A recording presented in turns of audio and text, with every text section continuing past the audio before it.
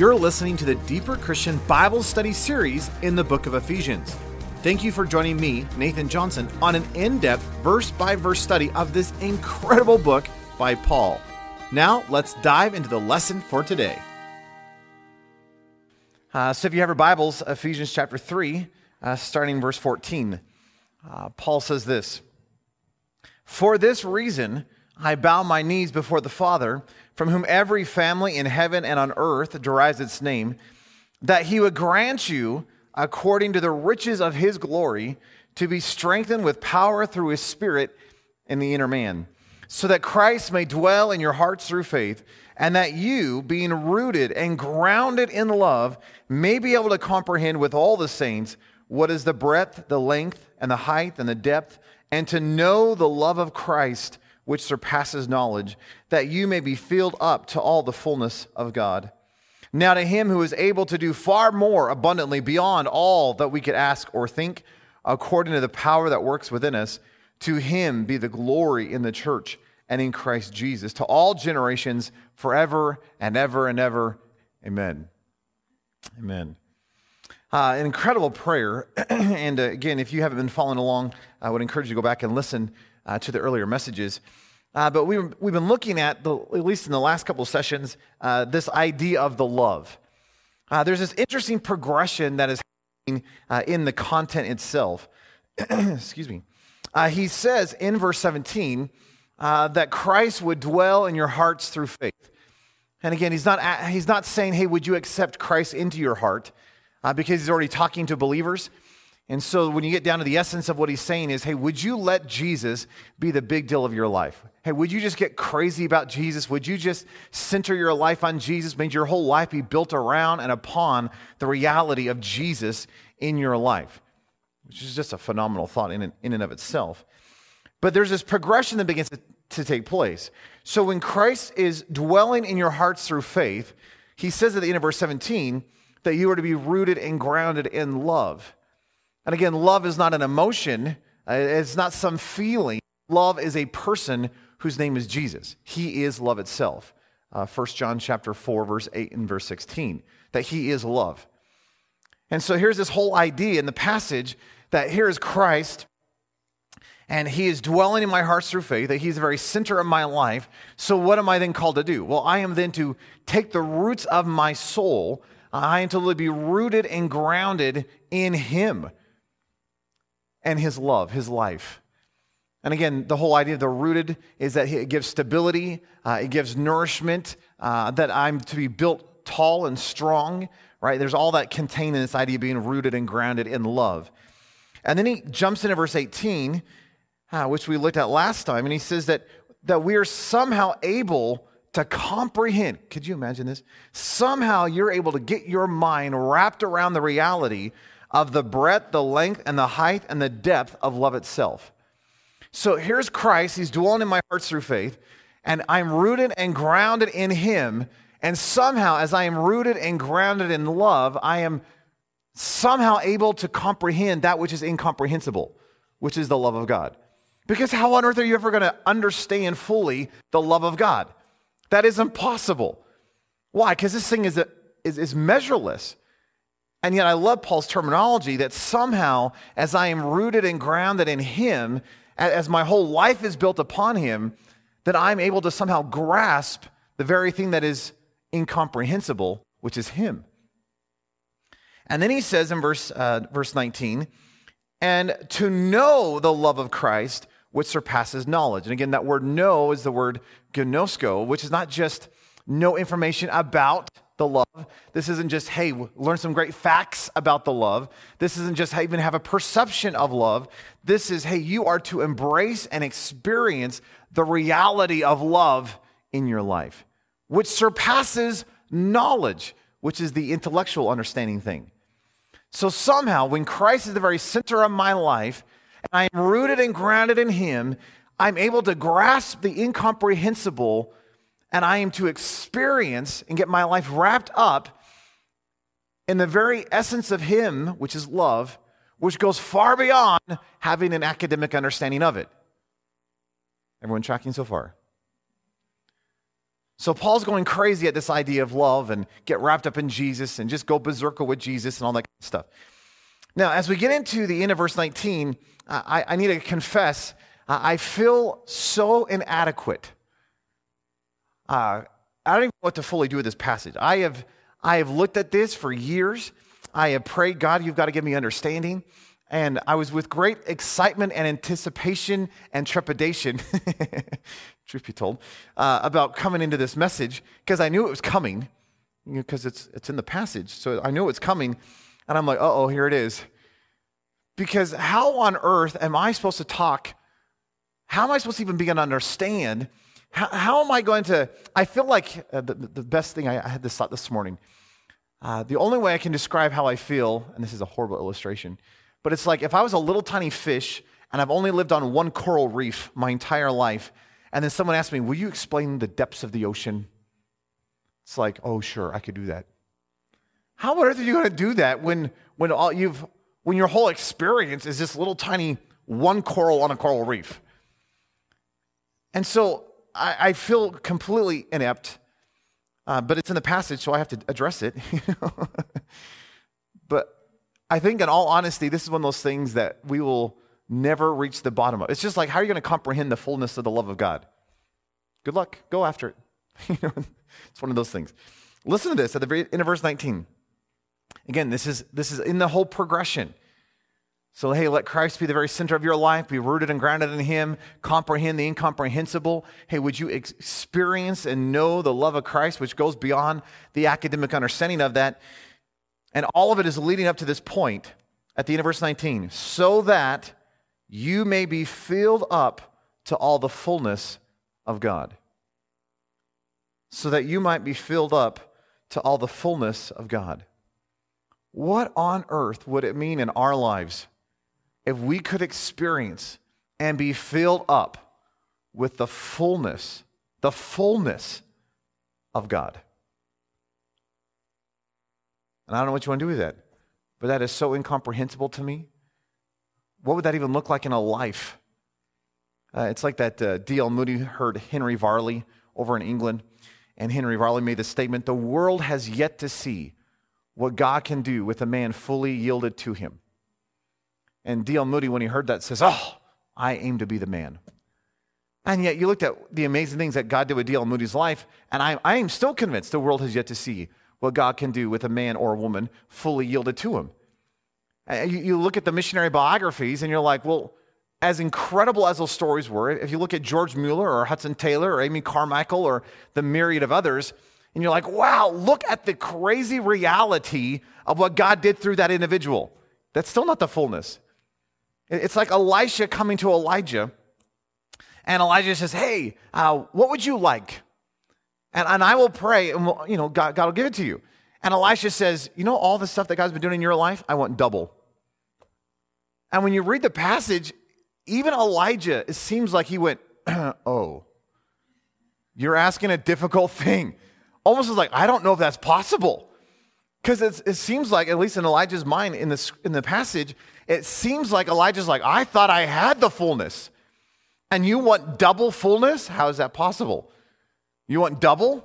And he's like, all right, well, I guess if you see me go up, then the Lord will grant it to you. And Elisha had double. So I don't know, what on earth does this look like lived out in the reality? And by the way, that was old covenant before the influence of the Holy Spirit.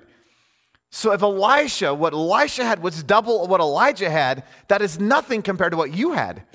Because according to Jesus, John the Baptist is the greatest of the old covenant, which means John the Baptist surpassed even Elisha. And yet he's at the very bottom of the kingdom of what we experience. So what do you want to do with all this? Isn't this crazy? We haven't even gotten into the passage. I understand that. I'm just trying to tell you how horribly awkward this is. Because it's like, Nathan, talk about the fullness of God in your life. I got 1% of 1% of 1%. I know there's so much more. So what does it mean to have the fullness of God who is incomprehensible, that you cannot contain his fullness? Do you see the struggle? All right, well, all that being said, when you get into this passage, the word filled up, it's used all over the scriptures, in the New Testament especially. But the word filled up, it's the Greek word plero. It means to fulfill, it means to complete, it means to fill, it means to, I love this one, to become generously supplied with. Isn't that awesome? And the idea of the passage, the picture it paints in the Greek, is I have this cup, and I have this outside content. Let's call it water. And I take this pitcher of water, and I pour the outside content into the cup, and it is being filled up. That's this word. For example, this is the word that's used in Acts chapter 2 for Pentecost. That the outside God has come to live on the inside. What was that? That's plero. That the outside God, the content, God himself, has come to dwell within, and he is filling up the apostles and the disciples. That's this word that's used. And again, this word is used all over the place. But one scholar, the way that they defined it was that it denotes a filling up toward a very specific goal. And I love the passage that Paul writes here because he gives the goal itself. Why are we filled up? Or what is the goal of the filling up? Well, it's to all the fullness of God. So the filling up then is for the purpose that you would have the fullness of God lived within. Does that make any sense? And that word fullness is so filled up is plero, fullness is pleroma, which means fullness or full measure or that which fills up. And one way you could translate it, it's the stage of having every necessary or normal part or component. In other words, everything that is necessary, everything that you need is being supplied, which sounds an awfully lot like 2 Peter 1:3, doesn't it? That everything you need for life and godliness is found in one place, Jesus. This idea of the fullness of God that you're being filled up with, that fullness idea shows up in a whole bunch of places in Scripture. And as I was walking through this, I was looking these up, and it started getting awkward because I'm like, I don't know what you want to do with this. For example, in Colossians 1:19, listen to this. It said, "For it was the Father's good pleasure for all the fullness to dwell in Jesus." So the fullness of the Godhead, the triune God, the Father, the Son, and the Spirit, the fullness of God, it was the delight of the Father for the fullness to reside in Jesus. So when you looked at the life of Jesus, what did you see? You saw the fullness of God dwelling in him. Now that one makes sense to me because he's God. John 1:16, "For of his fullness we have all received, and grace upon grace." And this is where it starts getting awkward. Because, okay, I understand Jesus had the fullness of the Godhead residing within him. Why? Because he's a part of the Godhead. That makes sense to me. But we are not a part of the Godhead. Please nod your heads. I know it's early, but we want to make sure we had that one covered. We are not God. We understand that. So, okay, Jesus has the fullness of the Godhead within him. Praise the Lord. Amen. And yet, we somehow get to partake of and share in the fullness? Yes. So John 1:16, "For of his fullness we've received." So the fullness of the Godhead resides in Jesus, and then Jesus, in his fullness, we get to receive of that. In Ephesians chapter 4, we're going to get there eventually, probably in a couple of years from now. But in Ephesians chapter 4, Paul is talking about the fact that God has given the church apostles and prophets and pastors and teachers and that whole realm, right? There's that fivefold thing. And here you have these apostles and prophets and evangelists and pastors and teachers. And the whole reason that God has given those to the church is for the equipping of the saints, for the work of ministry, to the building up of the body of Christ. Listen to this. The reason why the apostles and prophets and evangelists and pastors and teachers, right, are there is to equip the saints for the ministry, to build up the body of Christ until, so this is going to be happening, until we all attain to the unity of the faith and of the knowledge of the Son of God, to a mature man, to the measure of the stature which belongs to the fullness of Christ. So where's all this thing aiming? All of this is heading toward a place where you and I, as the body of Christ, are experiencing and living out the full maturity of Christ unto his fullness. I hate to break this to you, we're not there. At least I look at the modern church and I'm like, we're not there. I look at the early church, they seem closer than we are now. So it seems like we are degressing, not progressing. But hey, what are we called to be as a body of Christ?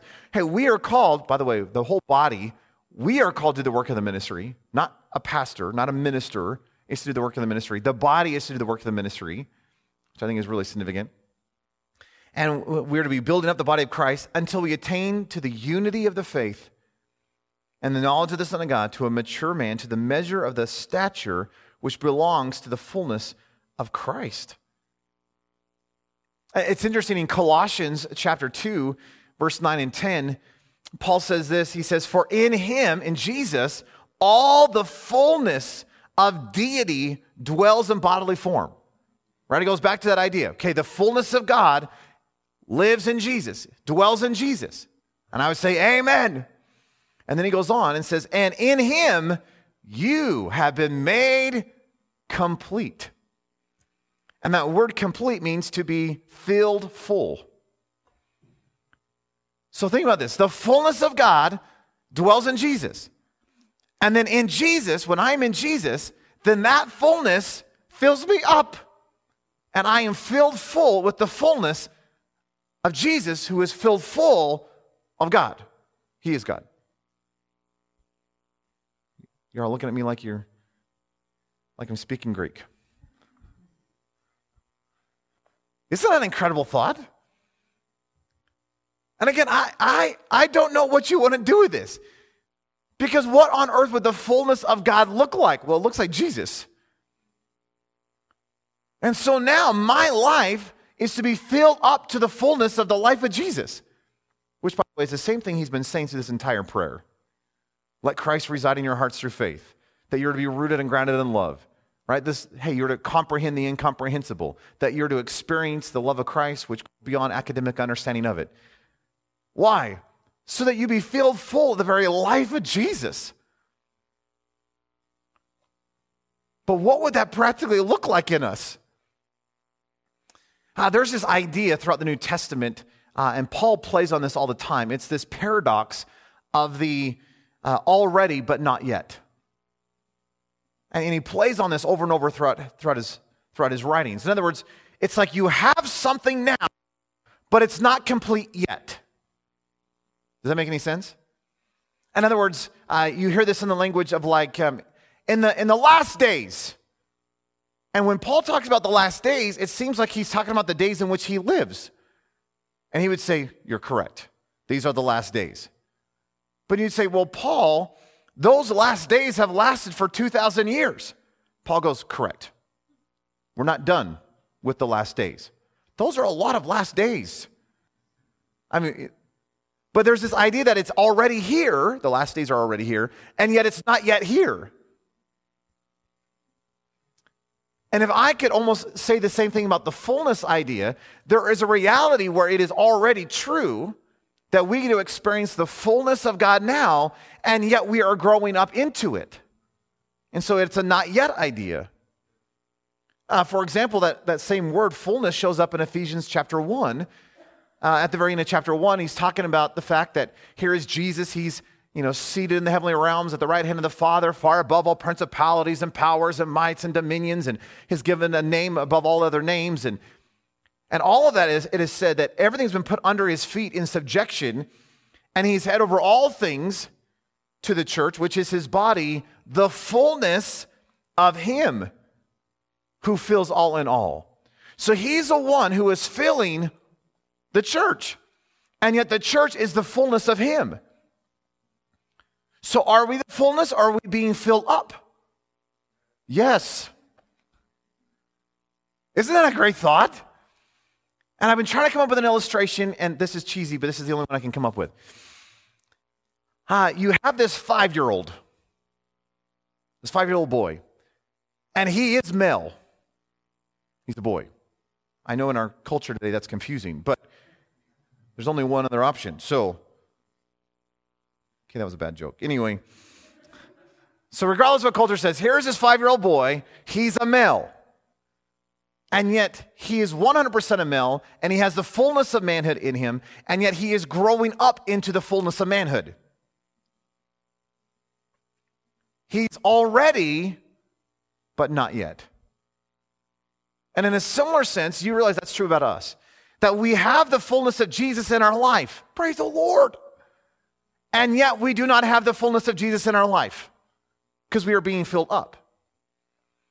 If you want a different illustration, in Ezekiel chapter 47, you have this incredible picture of Ezekiel going into the waters, measuring out the waters coming from the temple. And so the angel takes Ezekiel and he gets into the water, and it was just coming out as a little trickle, but he stands in the water and it's ankle deep.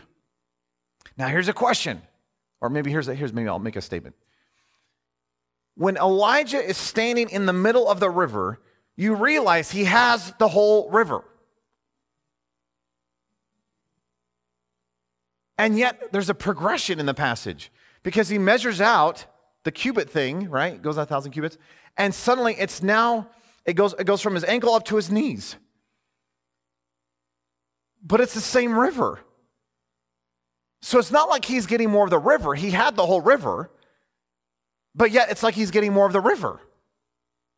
Or is the river getting more of him? It doesn't matter. The reality is he has the wholeness of the fullness of the river, and yet he is growing up and progressing into the fullness of the river. And then as he keeps going further, it goes up to his waist, and then it says it's so high he would have to swim in it or drown. Wouldn't that be a phenomenal thought if that was true about us? That you have the reality of the life of Jesus, the fullness of Christ in your life now, so you are not lacking anything. It's not that God, like when you become saved, gives you his pinky, and he's like, all right, well, I'll give you a little bit, and then we'll see what you do, and then we'll give you more. No, you get the fullness of Jesus. And yet, as you progress in the spiritual life, it's like Ezekiel is progressing down the river, and it's getting deeper, but it's the same river. But you're growing up into it. But it is getting deeper. So, are you getting more of the river? Is the river getting more of you? However you want to talk about this, it is an already, but not yet paradox. Does that make any sense? So Paul says that you are to somehow comprehend the incomprehensible, that you are to experience the love of God, the life of God himself, which goes far beyond just information above it. And what is the whole point of that? So that you would be filled to all the fullness of God himself. In Romans chapter 8, there's this phenomenal passage that you know really well, Romans 8:28. But most of us forget to keep reading and looking at verse 29. So let me just read this whole thing to you, because it is a phenomenal illustration or a declaration of what God is wanting to do in your life. So Romans 8:28 starts by saying, and we know that God causes all things to work together for good to those who love God, to those who are called according to his purpose. But then he continues in verse 29, and he says, for those whom he foreknew, he also predestined, get this, to become conformed to the image of his Son, so that he might be the firstborn among many brethren. Do you know what God's desire for your life is? That you would be conformed to the image of Jesus. Have you ever played with Play-Doh? It's been a while for me, but I used to really love it. You take the cool colored dough, Play-Doh stuff, and you're squishing it and you're making worms and snakes and butterflies and flowers and whatever it is that you make, right? But I don't know if you ever got one of those cool molds. It's like this little plasticky thing that has some sort of a shape. And you take the Play-Doh and you shove that Play-Doh into the mold. And you are literally squeezing that Play-Doh to be conformed to the mold. That's this idea. Do you know what God's doing with your life? He's taking all things in your life and using it for his purpose and his plan for his good in your life. Why? So that he could take you and shove you into a mold called Jesus. And you are to look like Jesus. Now, you're not Jesus. I hate to break that to you. You are not Jesus. And yet you are filled with his very Spirit. And God is taking your life, and like Play-Doh, he is shoving you into the mold. And you're like, well, yeah, but when I play with Play-Doh, there's always this little stuff that came out the sides. I know, he's going to cut that out of your life because it shouldn't be there. Why? It doesn't fit the mold. So I have to be willing for God to take my life, and regardless of my talent or my personality or my whatever, would I allow him to say, God, hey, would you just take my life and just squeeze me, and anything that doesn't fit into that mold, cut it out. So, hey, if you want to change my personality, if you want to change my thought process, if you want to, hey, remove my talent, give me no talent, use my talent, doesn't matter. Why? Because I just want to look like Jesus. And he is conforming us to his image. Isn't it fascinating that when God chose Abraham, in Genesis chapter 12, verse 1 and 3, God says, Abraham, I want to do something so incredible through your life that when the nations look at your life, they're going to say, oh, I want your God. And you are going to be a blessing to the nations because I'm going to bless you. And somehow Abraham was supposed to be a picture of the reality of the life of God to his world, so that when the world looked at Abraham, they'd say, oh, I need that too. Why did God, in the wilderness, why did God give the Israelites the 10 Commandments? And of course, like, why did God say, do not lie? And of course, I've heard the excuse of like, well, they're in community, and so it's really good not to lie to one another, because it really helps community living. It really helps community living if I don't kill you, right? So I probably shouldn't murder, right? And so why did God give the 10 Commandments? Because it really helps live in community. That's not why he gave the 10 Commandments. I mean, that's probably a subsidiary reason, but that's not why he gave it. Why did God give the 10 Commandments? He gave the 10 Commandments because he says, you are my chosen people. And when the world looks at you, they're going to see me. And so how you live and how you function, it's going to be a demonstration of my life. And God says, I don't lie, I'm truth. And so if you're going to call yourselves my people, the chosen people, you can't lie. Why? Because if you lie, what you're declaring to all the world is that your God lies. I don't lie, so you can't lie. God says, I'm not a murderer, so you can't murder. God says, I don't commit adultery, so you can't commit adultery. Does it make sense? That this is a revelation of his character, so that when the world looked upon the Israelites, they would say, wow, that's what your God's like. I need in on that. Wouldn't that be phenomenal if that was true of us? Because we are the fuller expression of this whole thing. We have the life of Christ within. We are to be filled with the fullness of God himself. And it is an already, but not yet truth. That is true. But shouldn't the world look at our lives and just go, wow, that's what God's like? I need that God. Because don't you think if the fullness of God dwelt in my life, don't you think he would be oozing forth out of every pore in my body? I mean, don't you think that he would just come out of my language? Don't you think he would be in my mind all the time? Don't you think he'd be in my motives and my actions and my words and my life to such an extent that when the world looked at my life, they went, woo, we see Jesus. And I need that. I need him. And your life is to be the declaration of Jesus to this world. Why? Because the fullness of God dwells within you. So think about this. If the fullness of God is to be in you, we're talking about his life. And if I can just give one illustration of this, and again, this is not a complete list, but if you look at the fruits of the Spirit in Galatians chapter 5, right, these are the fruits of the Spirit. So when the Spirit of God, right, the life of Christ, comes to indwell your life, what is he going to produce? Fruit. And by the way, fruit is singular. So though there's a whole bunch of different, what we would call fruits, it's actually one.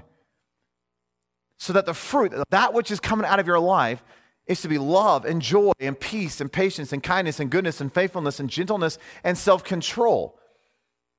Wouldn't it be interesting to have the fullness of those?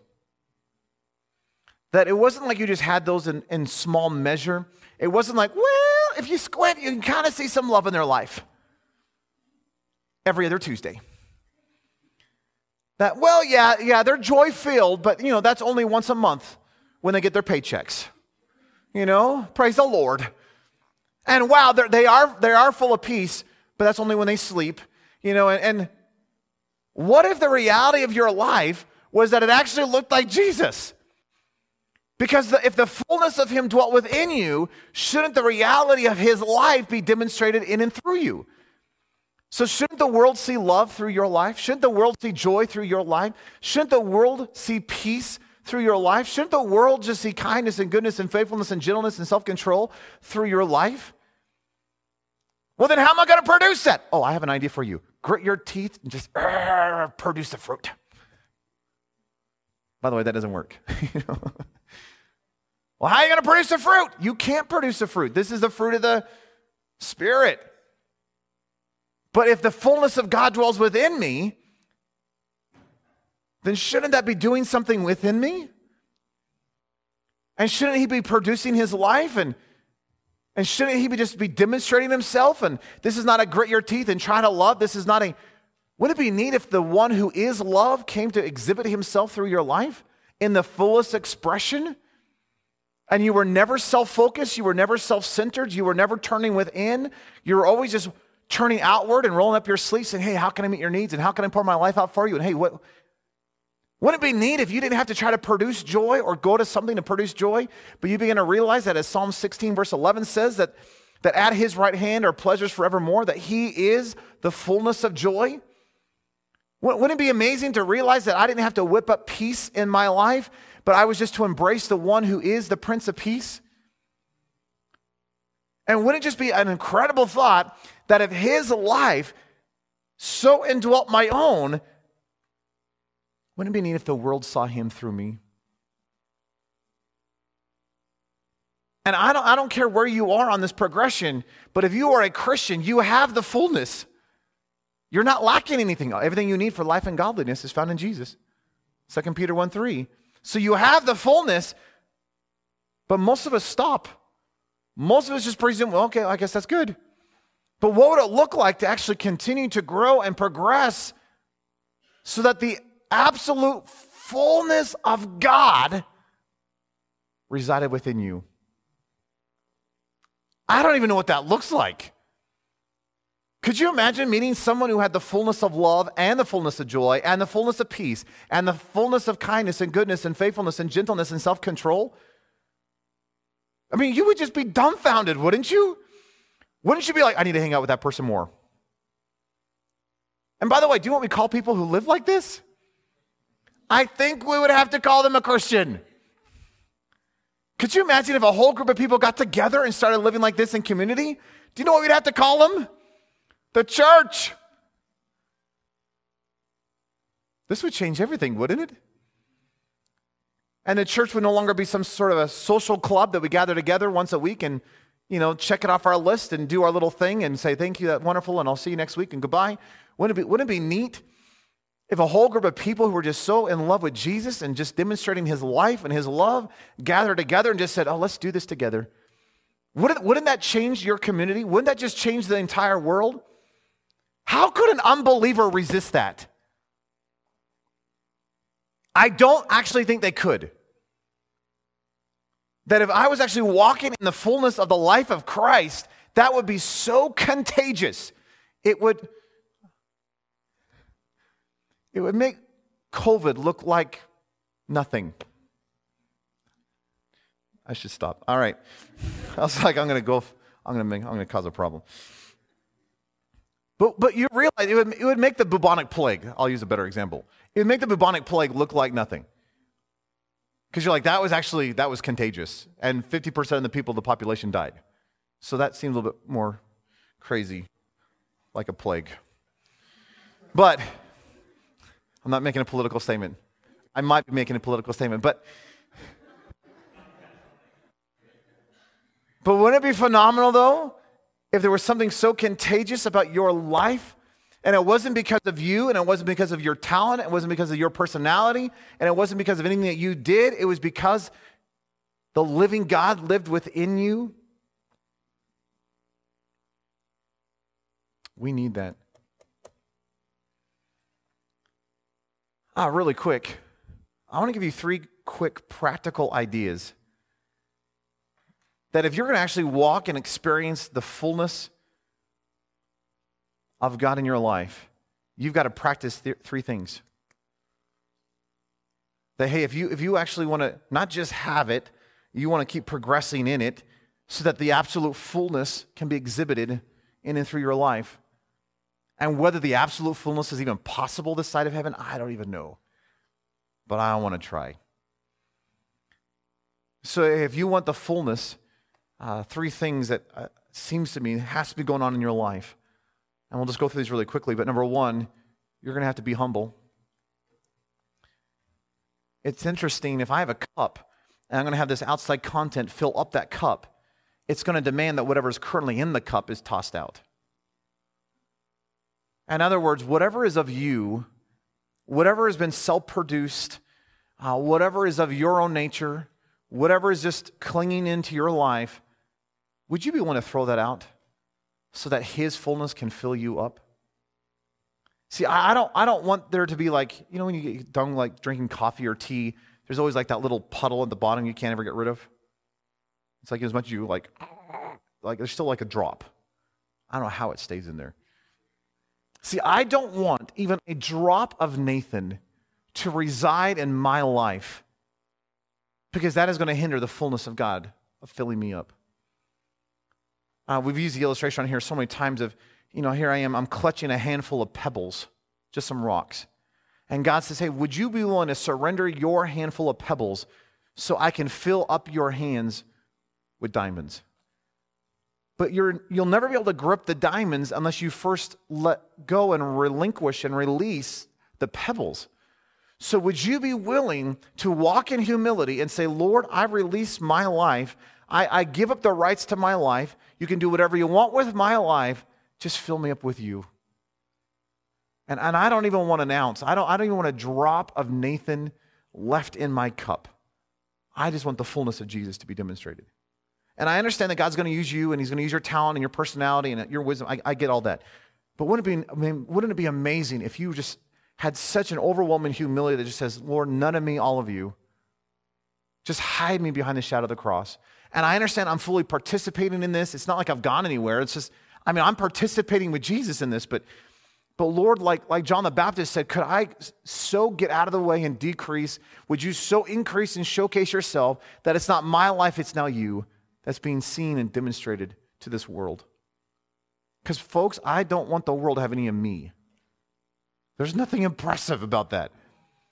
But there is something incredibly impressive about Jesus, and I want the world to see Jesus. And could I just be an open vessel through which the life of Jesus can be demonstrated and seen through? So number 1, you're going to have to be humble. You're going to have to be empty so He can fill you. Number 2, you're going to have to be diligent. You're going to have to be seeking. I understand. I come to Christ and I have the fullness. But why would you want to stay in an ankle-deep measure of the fullness? Why wouldn't you, like Ezekiel, say, there's more? I have the fullness of the river. I get that. But I want to progress in the river so that I am drowning, that it is up over my head. And it's the same river. It's not like it's not like the river's changed. It's the same river. But somehow I want more of this thing. And I want it to have all of me.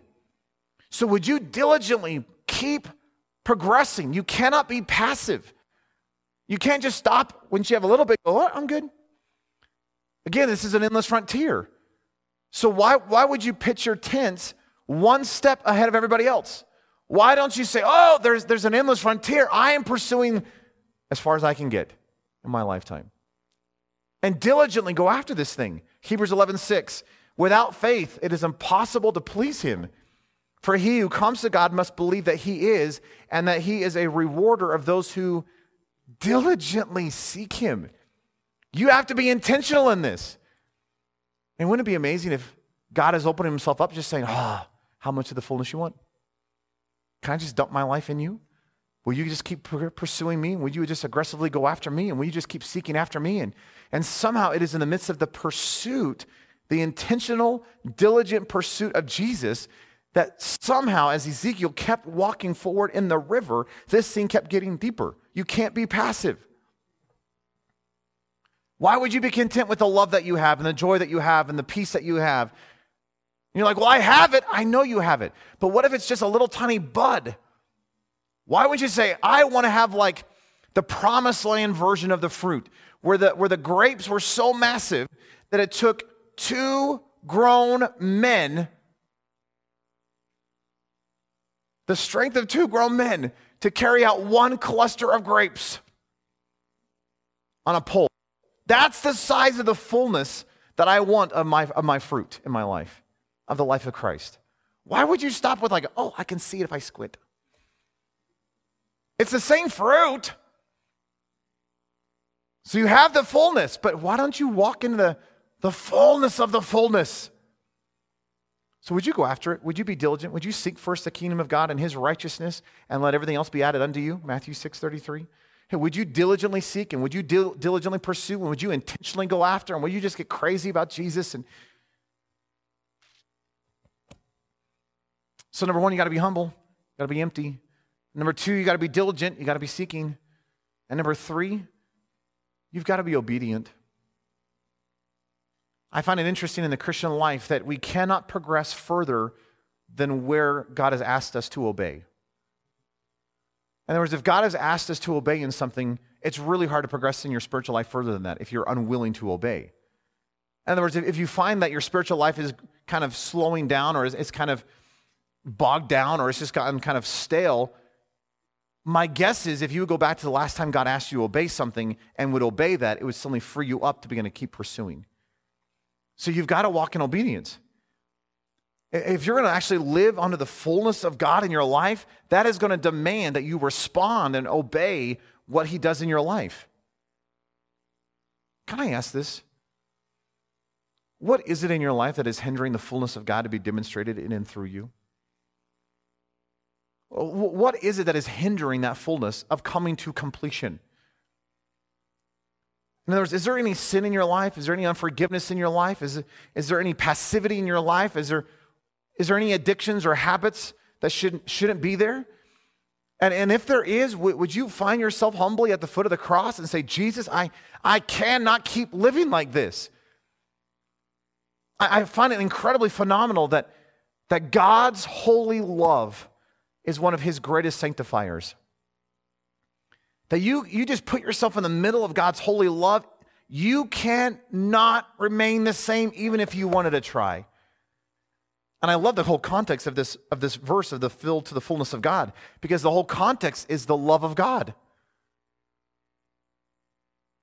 And so what would it look like if Christ would actually dwell in your hearts through faith? What would it look like if you were rooted and grounded in love in his life? See, what would it look like if you were able to grasp the incomprehensible? See, what would it look like if somehow you would experience and know the love of Christ, which goes far beyond the academic understanding of it? If that was true and you were living like that, you couldn't remain the same, even if you wanted to.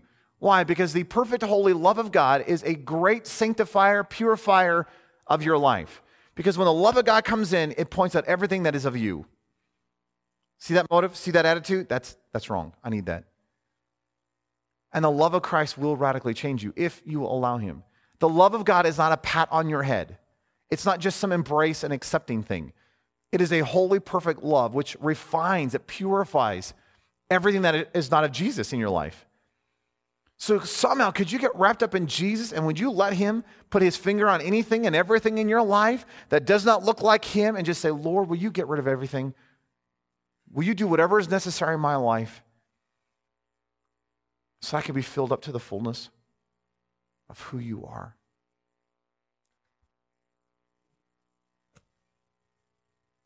And maybe none of you need this, but I need this. And it's going to demand that I walk in obedience. It's going to demand that I walk in response to him. And what if I would just keep saying yes to Jesus? And what if I would have a pre-decided yes that just says, Lord, whatever you ask, even before you ask it, I have already pre-decided my answer is yes. I'm in. So Lord, whatever it takes, yes. Nathan, could I? Yes. Nathan, would you be? Yes. Nathan, would you mind going? Yes, I'm in. So Lord, send me where you want to send me. Do what you want to do with me. Change whatever you want to change in me. But I want to say yes. If it means that the fullness comes to a full expression in my life, why would you want anything to hinder that? Why would you want sin to somehow prohibit that? So if God's been poking at something in your life, would you find yourself at the foot of the cross and repent and seek Jesus so that you could be filled to all the fullness of God? That you would be complete in Him, lacking nothing? That you would grow into maturity, the fullness of Jesus in your life? And you have that, that's true. But we're to grow up into that. And we're to mature into that. Pray with me. Lord, I feel so inadequate trying to somehow grasp the fullness of God. But Lord, like Paul prayed, if somehow we can comprehend that which is incomprehensible, if somehow we can experience the very thing that is so beyond us, your life and your love, Lord, I'm convinced that somehow I can begin to experience the fullness of you in my life. And Lord, I realize I have a measure of that. I am in the river, but Lord, I do not want to be content with just having my ankles in the river. Lord, I want the fullness of the fullness. And so, Lord, I want to walk in humility. I want to walk in diligence. I want to walk in obedience and just say yes. And Lord, whatever it is you need to do in my life, whatever you need to remove, to transform, to conform, to change, to alter, Lord, I'm in. But Lord, I want this world to see a clear demonstration of you in and through my life. Lord, I don't want there to be a droplet of Nathan residing. I want it to be Jesus and Jesus alone. And Lord, I understand I'm participating. I understand I'm fully engaged in this thing. I understand I'm walking with you in this, but Lord, could I somehow get out of the way so that you could be clearly seen? That when the world looks at my life, they don't see nothing of me. They see all of you. Not because I'm you, I understand that, but because I'm just a vessel through which you demonstrate yourself through, that I'm just merely the glove through which the hand demonstrates its power and strength. But Lord, I want the fullness of the fullness. Lord, I want to be like Elisha that just boldly, audaciously asks for a double portion. Lord, I don't want to just be a 5-year-old content that I'm a male, but I'm good. I want to be a kid forever. Lord, I want to grow up into maturity, into the fullness of Jesus. So, Lord, would you somehow bring clarity to what this means practically in our lives? Lord, would you let us walk in a great humility that we desire to be empty before you, that anything we're holding on to of ourselves would just be relinquished so that the fullness can fill us up? Jesus, could you give us a hunger and a drive and a diligence in the pursuit of you? Could we be intentional, not to just be passive in our Christianity, but could we just aggressively run after you with all that we have? And Lord, may you give us the grace to be obedient, to respond to your life, your love, your presence in our life. Lord, this generation, this world desperately needs to see you. Lord, this generation desperately needs to see the church, the fullness of you. So change us, Jesus. Pull us in. Press us down this river known as you.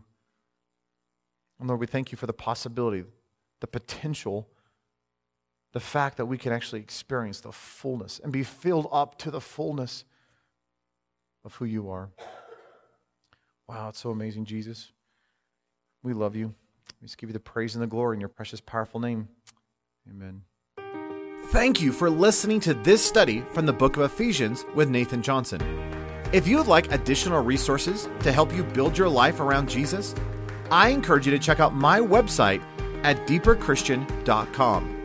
This podcast is the audio version taken from my video series in Ephesians. And if you'd like to view the video version of this study, you can do so by going to deeperchristian.com/Ephesians. Know I am cheering you on as you build your life around and upon Jesus Christ. See you next time.